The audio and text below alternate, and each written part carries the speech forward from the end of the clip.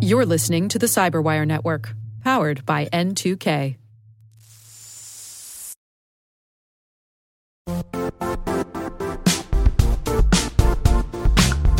And now, a word from our sponsor, Zscaler, the leader in cloud security. Cyber attackers are using AI in creative ways to compromise users and breach organizations. In a security landscape where you must fight AI with AI, the best AI protection comes from having the best data. Zscaler has extended its zero-trust architecture with powerful AI engines that are trained and tuned by 500 trillion daily signals. Learn more about Zscaler Zero Trust Plus AI to prevent ransomware and AI attacks. Experience your world secured. Visit zscaler.com/zerotrustai.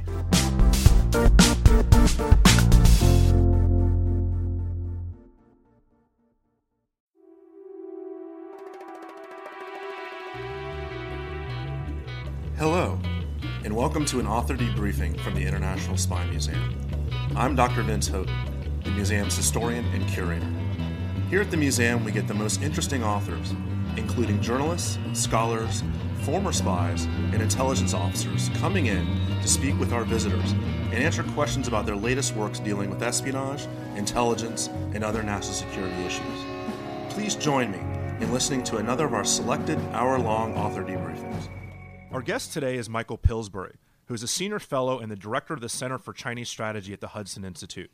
He is a distinguished defense policy advisor, former high-ranking government official, and author of numerous books and reports on China.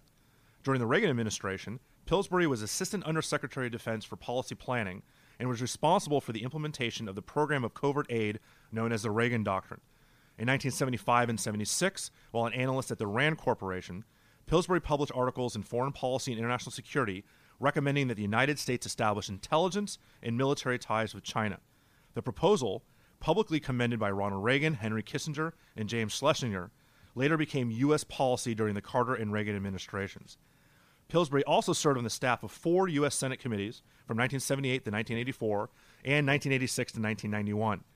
As a staff member, Pillsbury drafted the Senate Labor Committee version of the legislation that enacted the U.S. Institute of Peace in 1984, and he also assisted in drafting legislation to create the National Endowment for Democracy and the annual report for DoD Report on Chinese Military Power. Michael Pillsbury was educated at Stanford University, where he received a BA in History, and he received his MA and PhD at Columbia University, when for whatever reason he changed from history to political science. Pillsbury is also the author of China Debates, The Future Security Environment, came out in 2000, and the editor of Chinese Views of Future Warfare, which was released in 1998. He's here today to talk about his newest book, The 100-Year Marathon, China's Secret Strategy to Replace America as a Global Superpower. Michael, thank you for taking the time to join us here at the International Spy Museum. Thank you. So the title of your book is a reference of a plan by the Chinese to take over as a world superpower in 2049. That's where the 100 years comes from, correct? Yes. Would you say it's fair to say that this book was written as a bit of a warning to the U.S. policymaker and to the American people? It comes across as a bit hawkish, but in full disclosure, you used to be pro-engagement with China. I believe you used the term panda hugger. Yes, I'm still pro-engagement. The purpose of the book is really to show everybody the history from 1969 on to our assumptions that turned out to be mistaken about how if we engaged with China, provided science and technology, investment, trade, that would cause them to become a democracy, a free market economy, and cooperate with us all over the world. That didn't work out. So I'm trying to expose the original assumptions that started our engagement with China, and then I'm calling for a smarter kind of engagement in which we shape them toward what we originally wanted 40 years ago, which is a democratic free market China that is cooperative with us. Right now we don't have that. Your book itself is not based on academic research necessarily on your side, but a lot of it is based on 40 plus years, not to age you, but 40 plus years of direct engagement with Chinese officials.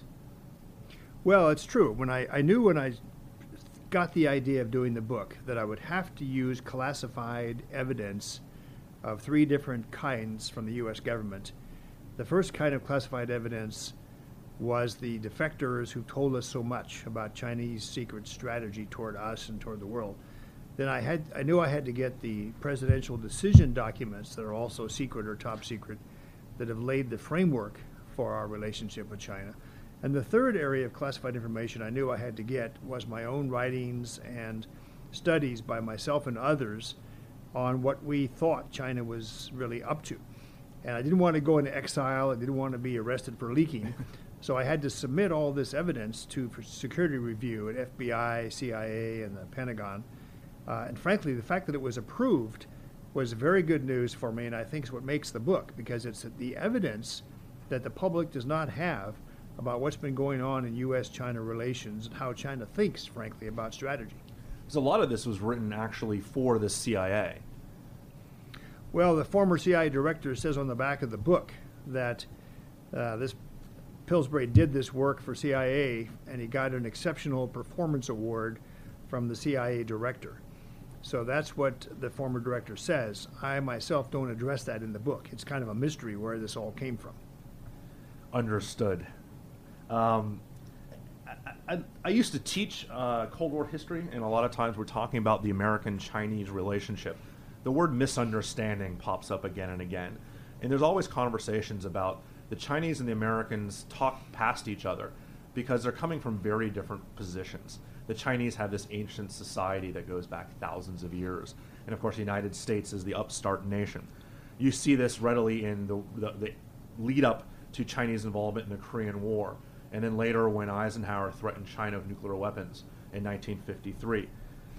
Your book really addresses some of these issues, especially with regards to language. Can you talk a little bit about the misunderstandings behind the ways the Chinese language causes so many problems for Americans?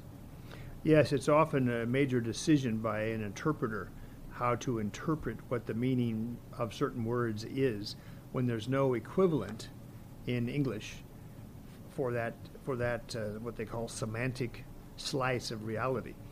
And sometimes I myself have been caught up in this because I translated for Secretary of Defense Rumsfeld and some other senior officials in both in the Pentagon and in Beijing, where the Chinese say something and it's not quite clear how I should translate the tone, shall we say. Is it a hostile statement? Is it a friendly statement? And sometimes only context or swapping ideas with other interpreters can tell us how to translate. This is a major source of misperceptions, especially on this strange word the Chinese use called ba. Ba in the fourth tone, we have a hell of a time translating. The Chinese offered the word hegemon, or leader, but actually we found out later that ba means a tyrant, world tyrant. And this is what they've been saying about us for quite some time. So even how to define a word in Chinese ends up having fairly important political consequences. So American policymakers perceived ba as saying you're the leader, you are the superpower now, when in essence they were calling us tyrants. That's right. And we found out later on, in fact, the Chinese have written an article about this book, The 100-Year Marathon. If they want to translate my book title in kind of a hostile way, they say Michael Pillsbury claims we Chinese want to become a ba in the sense of replacing America. Well, that means I'd be saying China wants to become the world tyrant. And I'm not really saying that. I'm saying world leader. Mm-hmm. So this term ba has been causing trouble for almost 4 decades. When were you first pulled on to working in the China question? You talk about in your book, it goes back as far as the late 1960s, when you first came face to face with some Soviet defectors that were talking about China. Yes, I got to China and the study of the Chinese language for 2 years and even getting a PhD in the field. I came to it through the Soviet Union. We were trying to understand Soviet strategy toward America, and again China came up. So I realized that there was a sort of a gap in the study of China in our government. Everybody in those days was studying the Soviet Union and nobody was studying China. Yet the Soviets seemed to be obsessed with China and the idea that America might form a relationship with China to undermine the Soviet Union. That's how this whole story started in 1969 or so. When Americans think about China, or if they do think about China, they may think about Mao, or even a little more educated Deng Xiaoping or Zhou Enlai, about these civilian leaders that are supposedly making policy decisions. But you argue in the book that really the military is the big player in making policy decisions, even things that are non-military, like the one-child policy that had been in China for some time, opening relationship with the United States, even energy policy, seems to be heavily regulated, or at least the decision-making seems to be in the hands of the military leadership rather than the civilian leadership. Yes, you've got that exactly right. We have a system of laws and traditions that our military, who wear uniforms, cannot be in political activities. They can't go out and raise funds for presidential candidates, and they don't get out of their lanes and come over and advise on tax reform or birth control, whether abortion is better or not, things like that. They work on military issues, and that's it. In China, because of their revolutionary tradition, the military is expected to play a much broader role. So the one-child policy, for example, was actually invented and pushed on the leadership who accepted it by a rocket scientist using algorithms that had been drawn from the field of rocket science to project demography and why there'd be 5 billion Chinese if we didn't go over to a one-child policy. Same thing happened in foreign policy. Their opening up to America actually began with 4 generals advising Chairman Mao what to do in the foreign policy area. Their defense experts sometimes even become foreign minister. Their most famous foreign minister today was General Chun Yi. General Chun was a Revolutionary War hero and served many years as their foreign minister, and in fact was the architect of the opening to America. Speaking of which, if we take a little bit of step back historically, most of us in the United States learn in middle school, or certainly high school, about Kissinger and Nixon going to China and this big opening and ping-pong diplomacy and later most favored nation status. You argue in the book that the perception that we opened ourselves to China is wrong, that China is really the one that reached out to the United States. Can you talk a little bit about that? This is one of the biggest misunderstandings we have of China. We like to tell ourselves, and it was first pushed by President Nixon in his memoirs and Henry Kissinger in his first 4 books, that the United States opened up China. China's portrayed as kind of an angry, backward, poor country that we had to lure out of its shell with various goodies so that they would join the world order and be our friends. That's really our narrative. And the reason I wrote this book is to counter that narrative and suggest evidence from the Chinese side as well as from our own secret archives why it's simply not true. This was a Chinese initiative from the beginning, and I have a new ally in my book. Henry Kissinger has now confessed that this is more or less true. Well, the implications of that are pretty startling, is that this is, the Chinese weren't pulled into this relationship with the United States. This is part of their broader plan with the United States. Well, it's the heart of this book. The reason I'm saying it's a secret strategy to win the 100-year marathon is I found Chinese writings that used to be secret inside China, known only to a few people, where they laid out in 1955 the goal of passing America in 50 to 75 years, and that this would be China's greatest contribution to the human race, to surpass America. So the opening to the United States in the 69 to 71 period, this is another strategy they first debated, and then they went ahead and did it to try to get American science and technology and trade and investment as part of their plan. It wasn't an American initiative to open up China and sort of bring them in the world. It was China reaching out to get what they wanted from us as part of a long-term plan. And so the Nixon administration is the one that initiated this from the American side.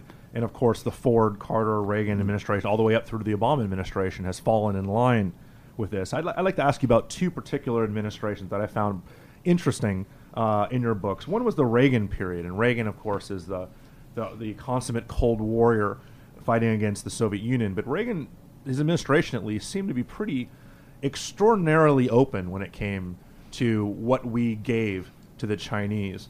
You even say that Reagan let them look at DARPA, gave Chinese official tours of the most top secret defense technologies. Is this something that was because of Reagan's absolute obsession with the Soviet Union, or was this just naivete on the part of Reagan? No, President Reagan, who I worked for, was building on a foundation that went back to Nixon and then Ford and Jimmy Carter.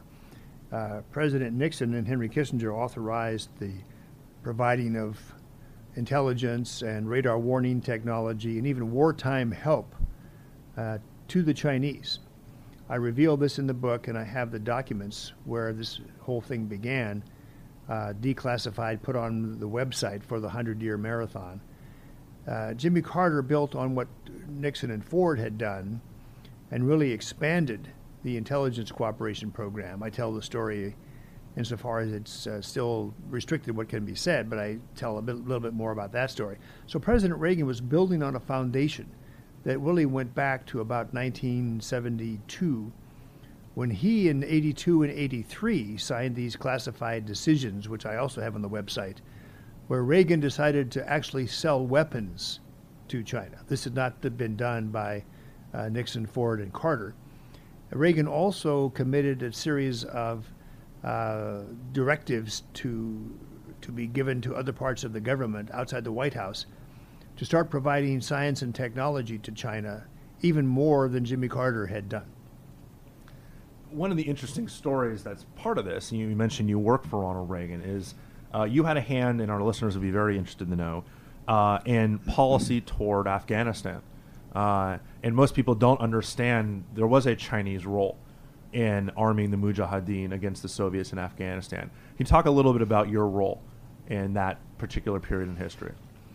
Well, don't forget, Vince, this is a book that's been through security review, and every word has to be very, accurately used, and I can't really deviate from the story. But I was allowed to tell several stories that has to do with quoting the Washington Post, that China apparently sold as much as $2 billion worth of weapons to the United States for us to then give to the Afghan resistance.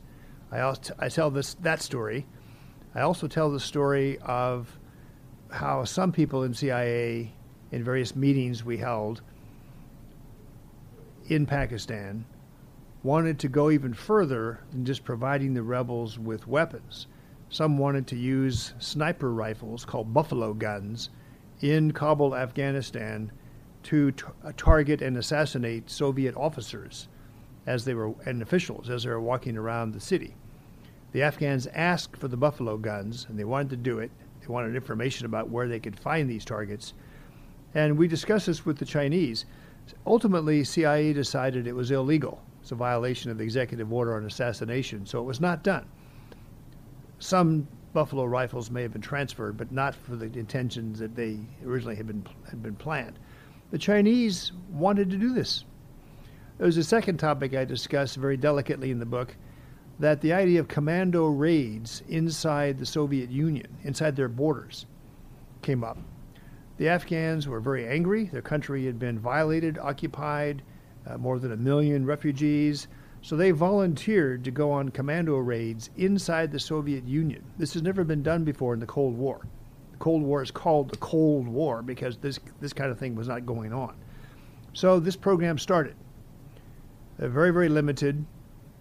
And we discussed with the Chinese, how do you feel about this? Because the Soviets know that you're providing some of the weapons. They know you're involved in this program. How do you feel about commando raids inside Soviet territory? And I was surprised. They were all for it. They really wanted to bring down the Ba, the old hegemon. They thought the Soviet Ba was ruthless,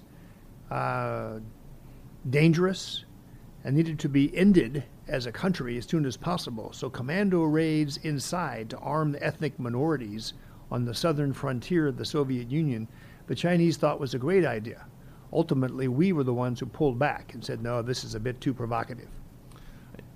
We're going to deal with the Bush administration because the 1989 events in Tiananmen Square are a key component here. But let's skip ahead a little bit to the Clinton administration, because I thought that was interesting as well. You write that Clinton at first took more of a hardline approach toward the Chinese, actually coming out and criticizing the Bush administration's response to Tiananmen Square. And I thought it was interesting how China worked to change this perception, to change this approach by targeting very specific people within the Clinton administration to try to bring them over to the Chinese side. Well, this is one of the many stories I tell in the 100-Year Marathon about defectors who brought us information often years after the event had happened. It was possible to reconstruct from one of the defectors' stories what had happened to President Clinton and his team, who frankly were able to win against President Bush and deny him a second term because they used this term, butchers of Beijing. George Bush coddled the butchers of Beijing, and I'm not going to do that. So when President Clinton got in, he started out, especially with Nancy Pelosi, on major sanctions on the Chinese, not allowing them best nation status. In exchange, they had to let prisoners out. They had to move toward democracy, just a whole series of really tough conditions. And this panicked the Chinese. They realized that in May of 1993, when Clinton had a big White House party for dissidents from the Tiananmen Square massacre to come in the White House, for the Dalai Lama to send his representative, this is like a nightmare for China, that their old friend, the Americans, are now hosting their political enemies, and they realized they had to change something. So this defector told us the story of how they basically just read the newspapers, and they realized there were a lot of free trade advocates who, if they were simply empowered and encouraged, they would go stop the human rights wing of the Clinton administration. They would stop the Assistant Secretary of State for Asia, who had testified in favor of these tough conditions. And they succeeded. Clinton undid the whole thing. The law was not implemented, and the conditions were dropped. So from 1993 on until today, we've not really put much pressure on China in terms of human rights, democracy, a free market, all these kinds of things that were on the table in May of 1993. So the defector is basically saying this is a big success story for the Chinese long-term secret strategy of the 100-Year Marathon, where they needed to prevent this kind of tough approach that Clinton wanted to take to soften up the Chinese Communist Party and let it move toward a democratic election system. Pretty effective use of open source intelligence with yes, targeting with the newspapers. You brought up defectors, and I think this is a really interesting part of your book. Talk about after Tiananmen Square, there are more and more defectors coming to the United States, and you have stories about two of them that you call Mr. White and Ms. Green, and just the differences in what they were bringing American intelligence. And I think for those out listening to this, talk about the world of intelligence analysis and who do you believe and how do you take information. This is an interesting lesson because you had two people who potentially were as well connected within the Chinese government, giving you absolutely contradictory information, and who you chose to listen, not you, but who you and everyone else chose to listen to kind of has a great lesson for the rest of us. Yes, well, there's a lot of spy versus spy in this book, and I try to lay out the successes of the Chinese intelligence service, which today we call for short, it's called the MSS, Ministry of State Security. It's just a Chinese way of saying KGB. They have had some pretty big successes against us, and Miss Green was one of them. She's ultimately arrested by the FBI. They made some mistakes in her prosecution, so there was no real criminal process. But the press learned at the time from the Department of Justice briefings that she had received almost $2 million from the FBI. She'd been an FBI asset for almost 20 years, and that she had had a story to tell that she was personally close to China's president, and that China's president was a big softy. He sort of loved America. He sang Elvis Presley songs in English. He wanted to cooperate even more. that any sort of proliferation issues with Iran or North Korea were misunderstandings by lower-level people. And so this story was taken in to President Reagan in the beginning, President Bush, President Clinton, on until her arrest in April of 2003. She was providing what we would call feeder material, disinformation, to the Americans to kind of nurture our wishful thinking and hopes about China. You have to count this as a major success by the Chinese intelligence service. Worse than that, frankly, is the case of Mr. Jin. Mr. Larry Wu-Tai Jin, or Jin Wu-Dai, as they say in Chinese, served inside CIA, confessed at his trial, and before he supposedly asphyxiated himself with a black plastic garbage bag in his jail cell, he revealed that for at least 20 years he had passed classified documents, pretty much everything he got his hands on, to the Chinese. He was given high rank in the Chinese intelligence service. He was paid several $1 million, some of it in diamonds. So this case is another big success story, the penetration of somebody working on China inside CIA. But we've also had our successes, and I try to tell some of the American successes in this book as well. One thing I think is interesting with that is that you had somebody working for you, or at least offering to work for you, you call Mr. White, that was actually providing you reality. And the Americans chose to listen to the Miss Green storied version of events versus the person actually telling you what was going on all along. Well, this gets back to your earlier question, Vince, about misunderstandings. In any intelligence organization, you have to make judgments whether an agent is lying to you or not. And that usually means whether his reports are consistent with earlier reporting. If they're inconsistent and he hasn't got a really good copy of a document or a photograph or something hard, you have to reject what he says. Mr. White had a story nobody believed, including me. It turned out later, 10 years later, he was right. He had uncanny knowledge about how China was going to begin worshiping Confucius, was going to drop a lot of their old programs, what the Chinese plans were to win the 100-year marathon. But we didn't believe him, and only later, in 1999, when the famous B-2 accident took place, the B-2 accidental bombing of a Chinese embassy, only then did we begin to realize Mr. White's stories about just how anti-American the Chinese leadership really was. Only then did we begin to believe him. And that was another intelligence breakthrough when we got our hands on the minutes of a Politburo meeting with the top 9 Chinese leaders trying to outdo themselves in saying anti-American things about this B-2 bombing accident. One thing I thought was especially interesting was the shift in Chinese policy, or at least there's an overt shift in Chinese policy after Tiananmen Square and the impact this had on their thinking.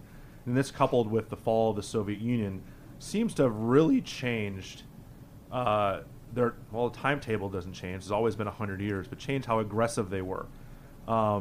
You start seeing ideas from China in 1990 that they're teaching the U.S. is somehow historically tried to dominate China, going all the way back to the Lincoln administration or the Polk administrations. And they really step up their efforts, things like their disinformation policy and their asymmetric military strategy we'll talk about in a second. How impactful was Tiananmen Square to Chinese thinking? It caused a panic attack, I would say, in China. They had been very tolerant in the 80s about the American model. A guy who became very famous later as an exile was an insider working for the Politburo on political reform in the 80s, and even talked about having a James Madison-style government with a sort of balance of power in different branches, and the Communist Party sort of losing its overall control. In the 80s, so we really had no concept of how vigorous this debate had become and how American ideas were influencing the very top of the Chinese communist leadership. When the massacre happened, the Chinese themselves, especially the hardliners, they realized how far the moderates had gone. And they decided the American model has to be made unattractive. We have to somehow demonize the American model so that no Chinese political debate will ever happen again like it did in the 80s, that, hey, why don't we move in that direction? So that's when this program began that they have a great name for it. They call it the Patriotic Education Movement. It's a law. It says everybody in school and everybody goes on tours in China. Tourists have to see certain things. They're called patriotic education bases. And these things go back to how other countries have really done terrible things to China. In our case, they say Abraham Lincoln was the first major American president who tried to contain China and block China from achieving its glory. It's all simply not true. It's a great exaggeration. If anything, the British and French and Japanese did bad things to China, but we did not. We were pretty much staying at home, keeping to ourselves in those days. But this was designed to overcome the panic feelings they had, seeing just how far the students and some of their own leaders had been moving toward the democratic model. So one of the key components of this 100-year strategy is what you call an asymmetric military strategy. The idea that the United States military is going to continue to be the most powerful military in the world, and the Chinese aren't going to attempt to match the strength of the American military, tank for tank and aircraft for aircraft. Instead, they're going to go after a strategy that you call the assassin's mace. Can you talk a little bit about this concept? Sure. I try to present this whole idea in the Chinese own words. I draw on their books and articles to explain what they mean by assassin's mace. It's one of these untranslatable concepts. The characters actually literally mean sha is to kill, shou is your hand, and jian is a stick or a mace. So the concept is, as once explained to me by a Chinese general, I said, I really don't get it. What is this assassin's mace? It seems to be so important to you. He said, it's James Bond. It's in the James Bond movies. I said, no, I don't know. He said, whenever James Bond is in trouble, he's about to be killed, he has some kind of a magic weapon that he can pull out, and it saves the day. It turns the forces on the opponent, and he wins. That's what assassin's mace means. Cheap, small, a surprise, and a war-winning sort of concept or weapon that turns things around just at the final moment.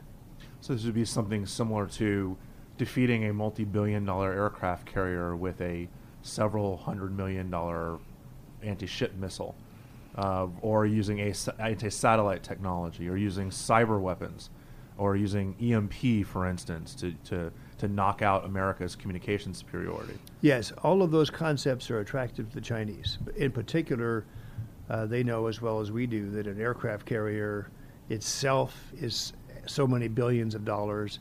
The aircraft on board are so many billions of dollars. There's 5,000 sailors on board. So for a $5 million missile, or even two, to be sure you get the aircraft carrier, that's $10 million, takes out a $10 billion plus American weapon. They believe that is the assassin's mace concept, and that it's kept as a surprise. I think they have a number of these concepts, and they're very excited about it. So I devoted a whole chapter to describing the assassin's mace strategy. Well, part of also the stories you read in the last couple of weeks in the newspaper about North Korean cyber, but this is just an anomaly because most of the time we're talking about Chinese cyber operations. Recently, we indicted several Chinese nationals, members of the PLA, the People's Liberation Army, for hacking American systems. And there, you can read stories just about anywhere that the Chinese have been able to steal information about some top secret and incredibly technologically advanced military hardware, everything from the Patriot missile system to the Aegis radar to the F-18, V-22 little combat ship. My favorite, of course, is if you look at the new Chinese drone, it's a bolt-by-bolt copy of the Predator. Cyber seems to be the wave of the future. Is this another example of this asymmetric warfare, the assassin's mace? Yes, the Chinese were attracted to cyber warfare at least 15 years ago. And they saw two things in it. They got the concept from us, from a lot of our more theoretical writings, and they were attracted to it for the first reason because it resonates with ancient Chinese history. In ancient Chinese history, obviously there's no computers, there's no internet, but there's a concept of psychological operations to influence the other side. And so they saw cyber as a way to get into the other side's way of thinking. The second thing they like about cyber is it's cheap. Instead of having to have a billion-dollar weapon system, you have a building with a lot of guys in it, some women, who are knowledgeable about how to penetrate the other side's security.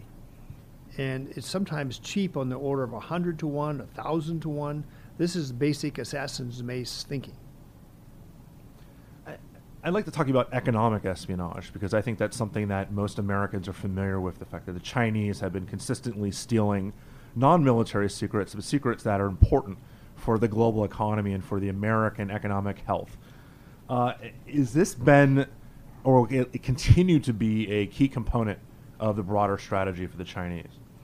Well, they don't leave their fingerprints on their cyber theft operations. So we have to be careful in claiming that the Chinese government is doing this. We know often that the computers are physically inside China, or someone's trying to make us think that the computer servers and the attack is coming from China. But part of the assassin's mace concept is the secrecy of it. You don't necessarily know what's being done to you. So there's a large number of attacks that appear to be coming from China.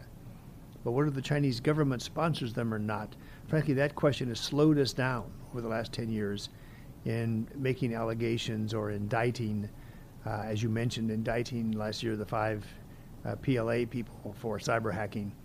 We're a little uncertain if this is being directed by the president of China himself, or this is some sort of rogue unit, or this is companies who want to steal trade secrets.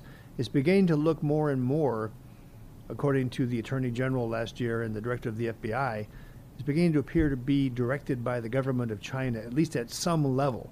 We like to pretend that isn't President Xi Jinping himself. He must somehow not know. So obviously President Obama's brought this up on more than one occasion. But it's an intelligence gap to be able to know with certainty who is behind a cyber attack. You, as a main premise of this book, argue that it's almost a certainty at this point that the Chinese will surpass the American economy within the next, even within the decade, but certainly within the next 2 decades. There's a recent news story, and because you are the Chinese expert, I wanted to ask you about this, that within the last couple of days, this appeared in several different news organizations, that China had a pretty terrible economic year in 2014, that they had the worst level of economic growth they had seen in about 25 years. Is this a hiccup? Is this a bad year? Or is this a result of potential American or Western policy against the Chinese? I think it's a misunderstanding by us of the importance of having a growth rate of 7 or 7.5%. That is slower than 10 or 11%, so it's a big slowdown, but it's a growth rate, frankly, we would kill for. It's triple our long-term growth rate. We're at 2.5% long-term for the last few decades. We had like a 5% in the last quarter of 2014. This quarter, we're back to 2.5% again, which all the economists know this is our long-term trajectory. If China has 7.5% and we sort of poor mouth that is no good and it's really low, we're forgetting it's triple our growth rate. Over 10 or 20 years, this really adds up. That's the whole point of why Chinese economists have written, there's a couple of books out in China that say in 2030 we'll be double the American economy. In 2040 or 2049, we'll be triple. Right. You start talking about a country that's 3 or 4 times stronger than you economically, it's going to have amazingly powerful consequences for us. That today's media coverage that implies China's collapsing, these buildings aren't finished, and they have so much pollution and they have no water in the north. These are accurate in the micro sense, but in the broad picture they're missing. This is a country that used to be 10% the size of our economy. Now it's past us. Last month, according to the World Bank, Chinese economy is now the largest in the world by a little bit. They're still a lot poorer because there's 4 times more Chinese than there are Americans. But the comparative growth rate of being 3 times or 4 times faster than America, this is what we've got to fix. This is what my book advocates in the last chapter. We've got to get more competitive ourselves and get our growth rate up. I'd like to end with, you just mentioned your last chapter, and you provide several steps for how to fix these issues. And one of them jumped out at me because it seems to be something that we may be taking to heart. And that's your sixth step, where you talked about building what you define as vertical coalitions. These would be people and countries around the Chinese that we could build as allies. Has this been the policy of this so-called Asian pivot, to reach out to people in countries like Vietnam, Japan, the Philippines, South Korea, to create a bit of a buffer zone or a coalition in Asia against the Chinese? Yes, I think this began back under President George W. Bush. Secretary Rumsfeld used to speak of the hedge strategy, that what if things don't work out with China? Shouldn't we have a hedge? The Deputy Secretary of State in 2005 gave a speech. His name is Bob Zoellick. He said we shouldn't bet the ranch on things turning out well in China. So the hedge strategy was then adopted and basically expanded by the Obama administration and renamed into the pivot or the rebalance. And it's really listening more to the requests that come from China's neighbors. One of the most surprising requests was from the Indians.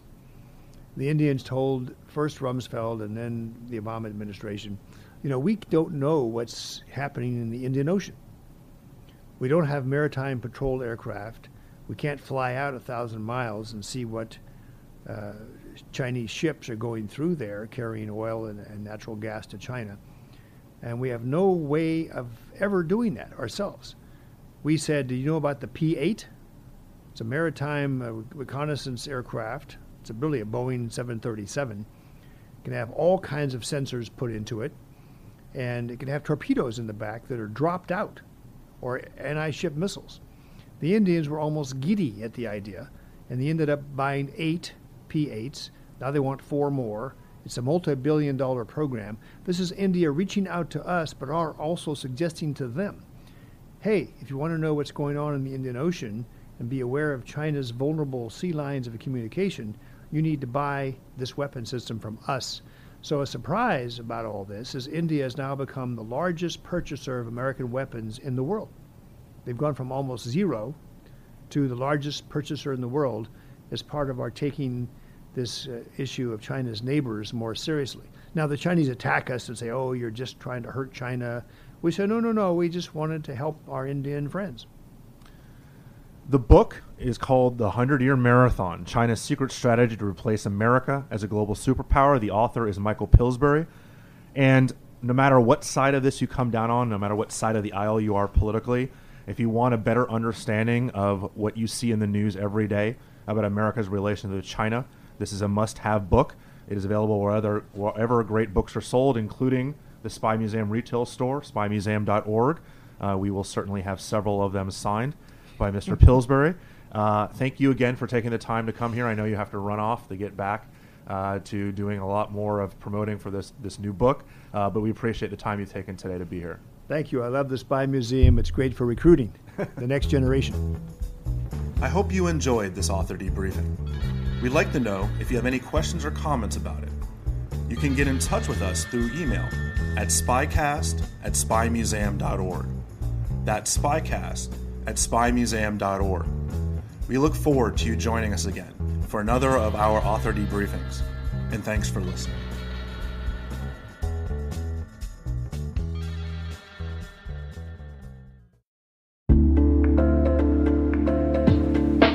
Hi, everybody. It's Maria Varmazes here, your host over at T-Minus Space Daily, and sometimes a guest on Hacking Humans, too. We here at N2K Cyberwire work hard to bring you concise, intelligence-driven news and commentary, and we'd like to know how we're doing. Please take a few minutes to complete our audience survey and share your feedback to help us continue to grow and meet your needs. Visit cyberwire.com/survey. That's cyberwire.com/survey to get started. Thanks so much for your input as we reach for the stars.